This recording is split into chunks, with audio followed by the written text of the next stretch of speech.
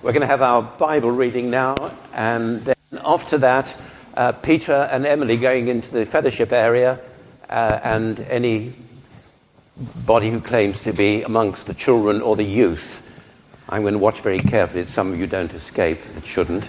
We'll join them, and then Tim will be speaking to us. It's from the book of Titus. You can find it on page 1199. I'm starting Titus chapter 2, starting from verse 11, through to the end of chapter 3.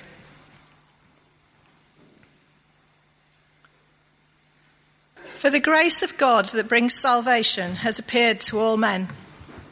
It teaches us to say no to ungodliness and worldly passions, and to live self-controlled, upright, and godly lives in this present age, while we wait for the blessed hope, the glorious appearing of our great God and Saviour, Jesus Christ, who gave himself for us to redeem us from all wickedness and to purify for himself a people that are his very own, eager to do what is good. These, then, are the things you should teach. Encourage and rebuke with all authority. Do not let anyone despise you. Remind the people to be subject to rulers and authorities, to be obedient, to be ready to do whatever is good, to slander no one, to be peaceable and considerate, and to show true humility towards all men. At one time we too were foolish, disobedient, deceived, and enslaved by all kinds of passions and pleasures. We lived in malice and envy, being hated and hating one another. But when the kindness and love of God our Saviour appeared, he saved us, not because of righteous things we had done, but because of his mercy. He saved us through the washing of rebirth and renewal by the Holy Spirit, whom he poured out on us generously through Jesus Christ our Saviour, so that having been justified by his grace, we might become heirs, having the hope of eternal life. This is a trustworthy saying, and I want you to stress these things, so that those who have trusted in God may be careful to devote themselves to doing what is good. These things are excellent and profitable for everyone. But avoid foolish controversies and genealogies and arguments and quarrels about the law, because these are unprofitable and useless. Warn a divisive person once, and then warn him a second time. After that, have nothing to do with him. You may be sure that such a man is warped and sinful. He is self-condemned. As soon as I send Artemas or Tychicus to you, do your best to come to me at Nicopolis, because I have decided to winter there. Do everything you can to help Zenas the lawyer and Apollos on their way, and see that they have everything they need. Our people must learn to devote themselves to doing what is good, in order that they may provide for daily necessities and not live unproductive lives. Everyone with me sends you greetings. Greet those who love us in the faith. Grace be with you all. This is the word of the Lord. Thanks be to God.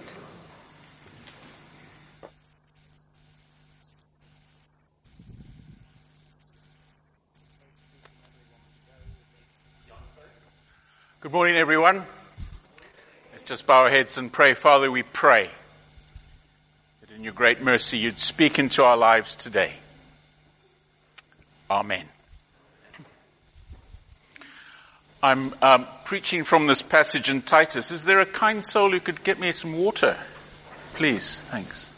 Just a cup of water, thanks. Ian had sent me a thing stressing they had to preach from Titus. And I was at the 8 o'clock service this morning, and the person got up to read, and they read the first verse of the passage, and then they read the very last verse. Nothing in between. I had to fill it in, yeah. It's so funny. I've never had that before.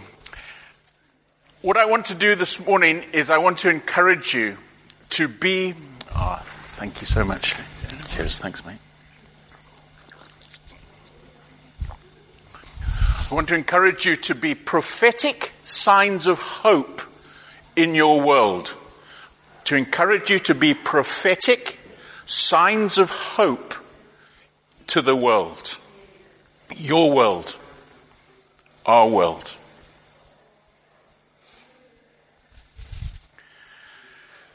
Did you take that online questionnaire survey thing for the architects? Hard questions. Who are you? You know that thing, how did you classify yourself? I didn't know what I was. And then they asked at some stage, remember they asked, how do people see St. Wands? Something like that. Remember that? Yeah? That's quite a hard question. How does this community see us? And remember then later on there was another question, how do you want the community to see us? Yeah? You remember that? It's those questions were really curious because you're no longer just talking about the church as a building, you're talking about the church as a community, aren't you? Because that's really what people see. They look at people. It's people that they're looking at. Yeah?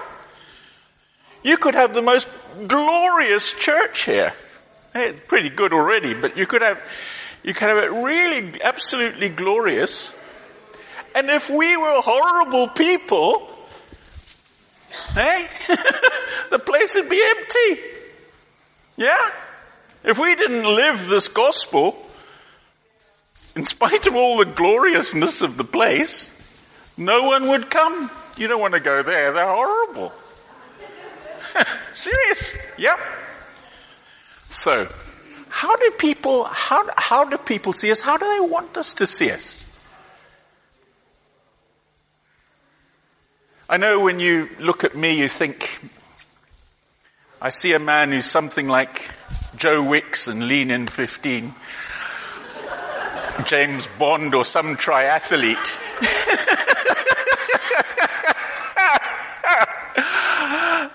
I love it.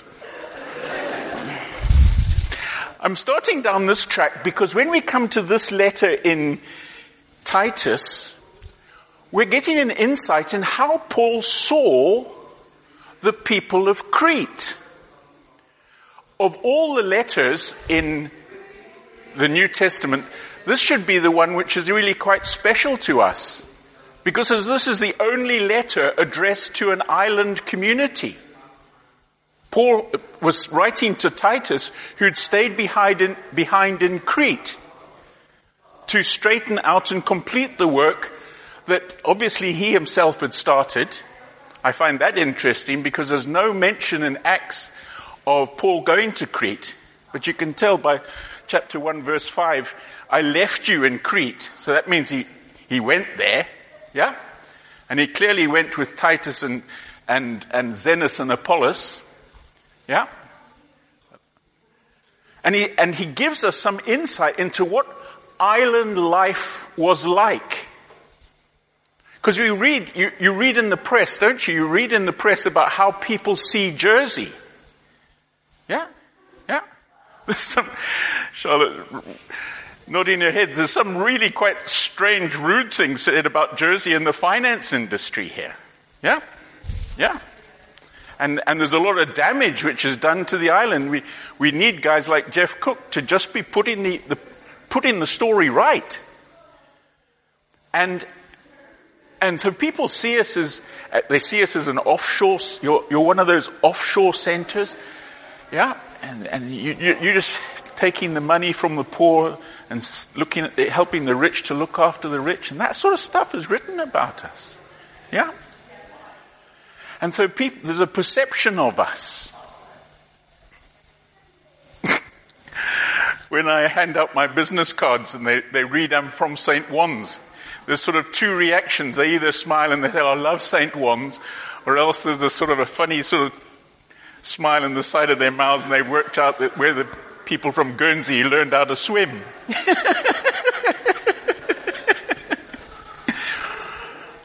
How do people see us? So look at how Paul saw the people of Crete. He says this: Cretans are always liars, evil brutes, lazy gluttons. Hey? You want to go there on the holiday? Liars, evil brutes, lazy gluttons. Yeesh. You can see later on he talks about a life of hating and being hated. Yeah? The island of Crete, I'm sure I've not been there, but I'm sure it's a lovely island. But the people there were horrible. They were full of passion, malice, and evil. Hey? So you're living in your house in Crete. The guy behind you is a horrible neighbor. He's horrible. Then you got your neighbor on this side. He's horrible. His wife's having an affair with the neighbor on the other side, and then he beats her up quite regularly on a Saturday night. And then you've got two neighbors on the other side of the road, and they're horrible. The whole place was filled with hatred. The guy next to you on this side, well, he'd made all his money by screwing people over in the marketplace. And he's horrible. And there you are in the middle. And you're horrible. Serious. It was just the culture. It was the way it was. That was the island of Crete. Great place to holiday. Lazy gluttons, liars, evil brutes. And then onto this island community, St. Paul arrives with Titus and Apollos and Zenas, and presumably some others as well. And they start going round the island. They go to the different parishes. They go to the different villages. And they preach the gospel. And in these island communities, which were dark, dark places, filled with fear and hatred, the gospel started to come. When we were ministering, Carol and I, in Zimbabwe, one of the things we came to the conclusion about was that the underlying culture, the pre-Christian culture that was still around then, because the gospel takes a while to really percolate through and work as the leaven in society. The society was a society exactly like in Crete. A world of hating and being hated. It's just the way it was. It was just full of fear. I can still remember this one Sunday morning. Now, as a minister, when you're giving communion, it's an awesome moment because you're very aware that you're giving a piece of bread to someone, the body of Christ, and you know that God's Spirit's doing something very special in the spirit of that person who's then taking that bread. Yeah? Anyway, so on this one Sunday, there's this guy called Kadungure. He was a ZANU-PF Mugabe supporter, but quite sort of rabid about it. He was very, very keen on Mr. Mugabe, as we all are. And Jeff Nyarota. Now, Jeff Nyarota was the editor of the Daily Mail, which was the only serious opposition daily newspaper in Zimbabwe. And Jeff used to quite often ask me to come up to his office because he was under serious pressure all the time. And eventually the government dealt with his newspaper not by banning it, but by blowing it up. One Sunday morning, they blew up his printing press, and that was the end of the Daily Mail. But anyway, that's not the story, dear. He asks me to come and pray with him. And when I get there, it was a Tuesday, he said to me, Tim, I got to tell you about this. No, look, Tim, Father. They called me Father. Father, I have to tell you about this. And what had happened was he had received a death threat. And so there's this joker's offered to kill Jeff. And what Jeff did was he was able, because he was on this voice offering to kill him was on the phone a little bit, they were able to put a trace on where's this phone call coming from. And they traced it back, and whose office had it come from? Kadangure's. Hey? They'd both taken communion together.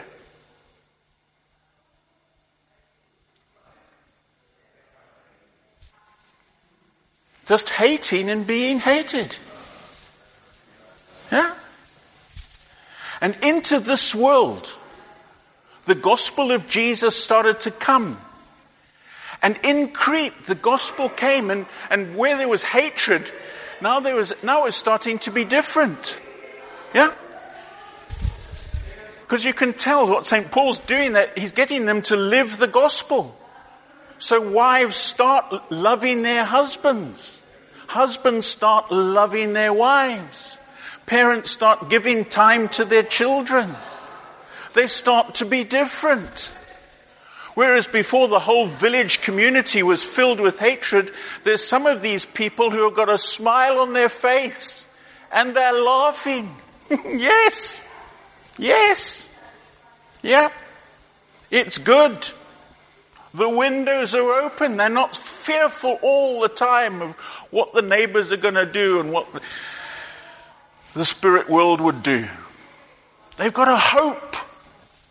And it's making a difference.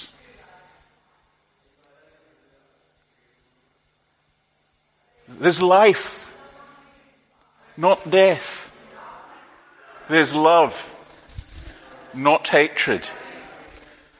So, St. Paul says, remind the people to be obedient, to do whatever is good, to slander no one, to be peaceable and considerate, humble towards all. In a society marked by malice and greed and envy and hatred, there's this little community of people who are absolutely different. Yes. Yes. Their lives are different. There's light now. There's hope. They are living as prophetic signs of hope. Why is it prophetic? Because a prophet points away to Jesus. A prophet points you to the Savior. And the quality of their lives, the depth of their relationship with God and with one another, the transformed nature of their daily walk was to such a marked degree that they became signs of hope, prophetic signs of hope. How have you changed? I met Jesus. How have you changed? Why are you different? Why? I bought this package. What's the package that you bought? What is it that's made a difference? Look at it. It's from verse 4 onwards. You received kindness and love. The kindness and love of our God and Savior, Jesus Christ. You didn't receive, all you knew, every minute of every day until now was just harshness and horribleness. Yeah? If you were born in that society for a while, it might be all very, very good, but you quickly learned that you could not trust anyone and get even if you can. Learn to hate.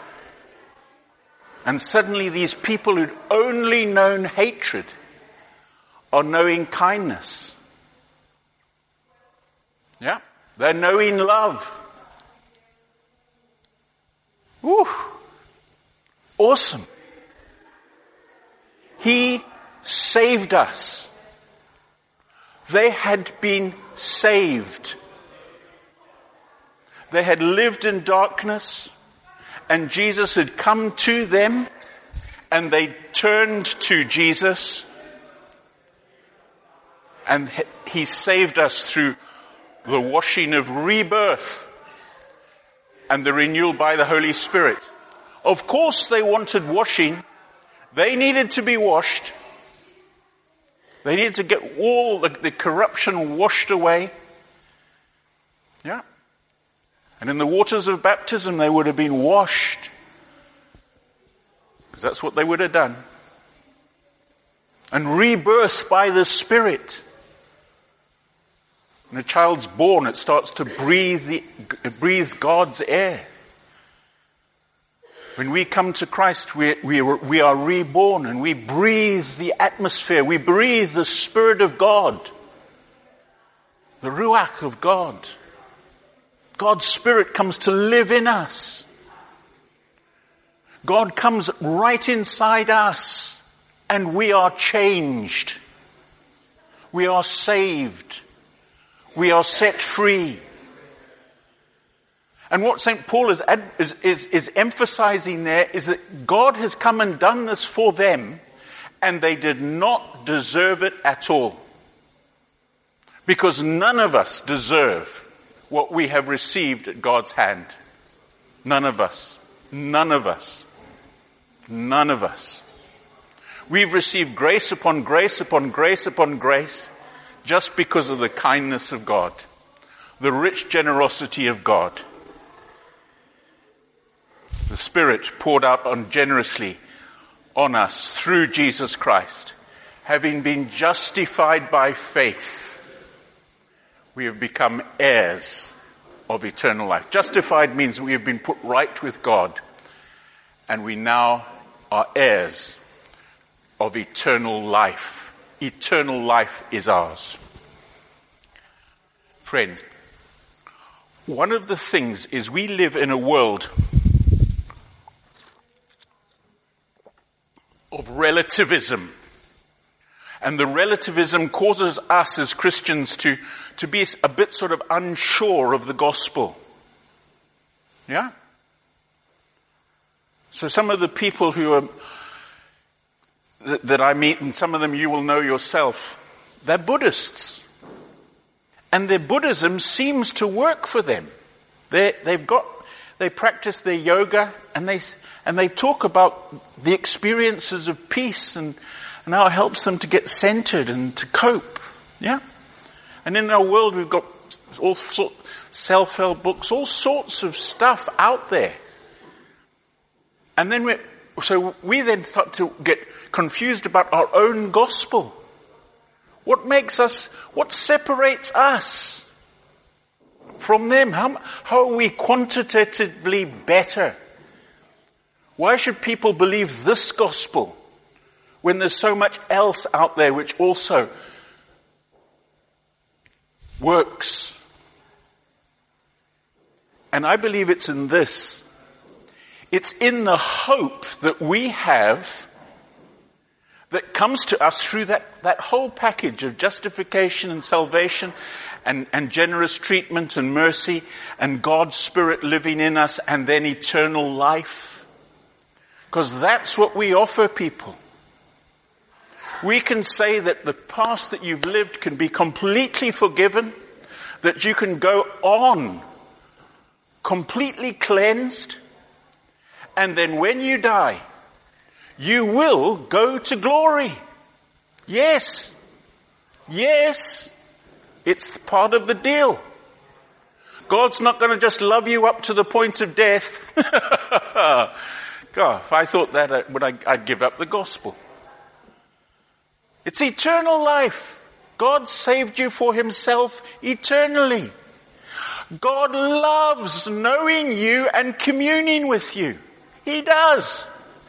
God loves fellowship with you. With you. With you. He loves to have fellowship. He loves communion. That's what communion's about, fellowship. We've been saved into friendship with God. The guy who started the whole thing up and will be there at the end. Hey? He's called us. He's made us his own.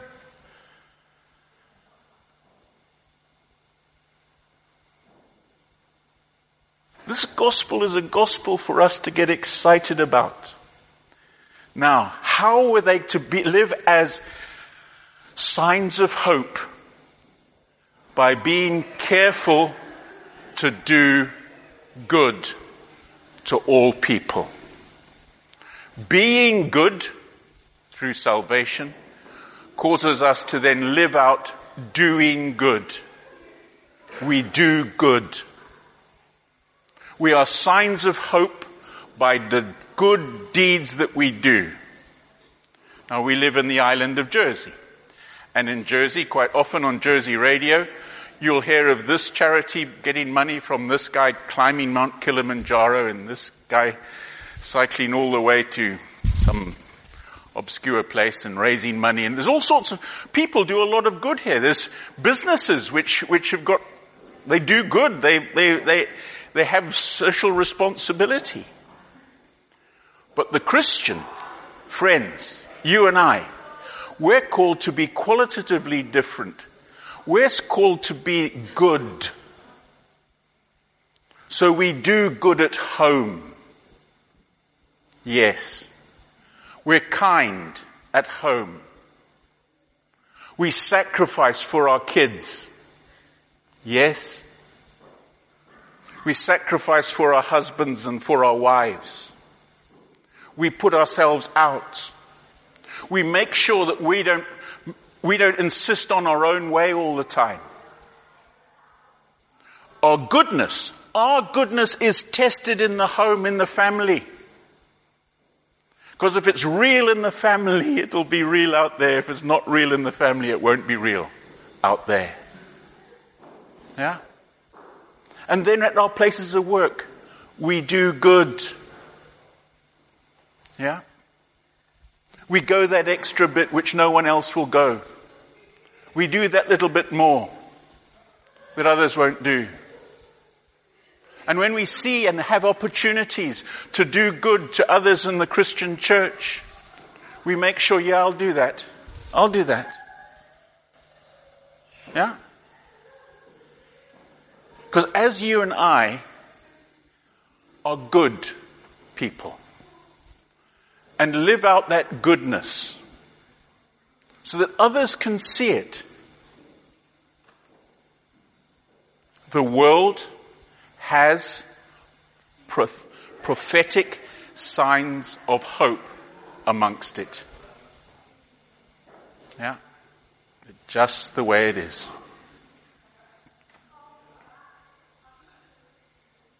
So come, Father.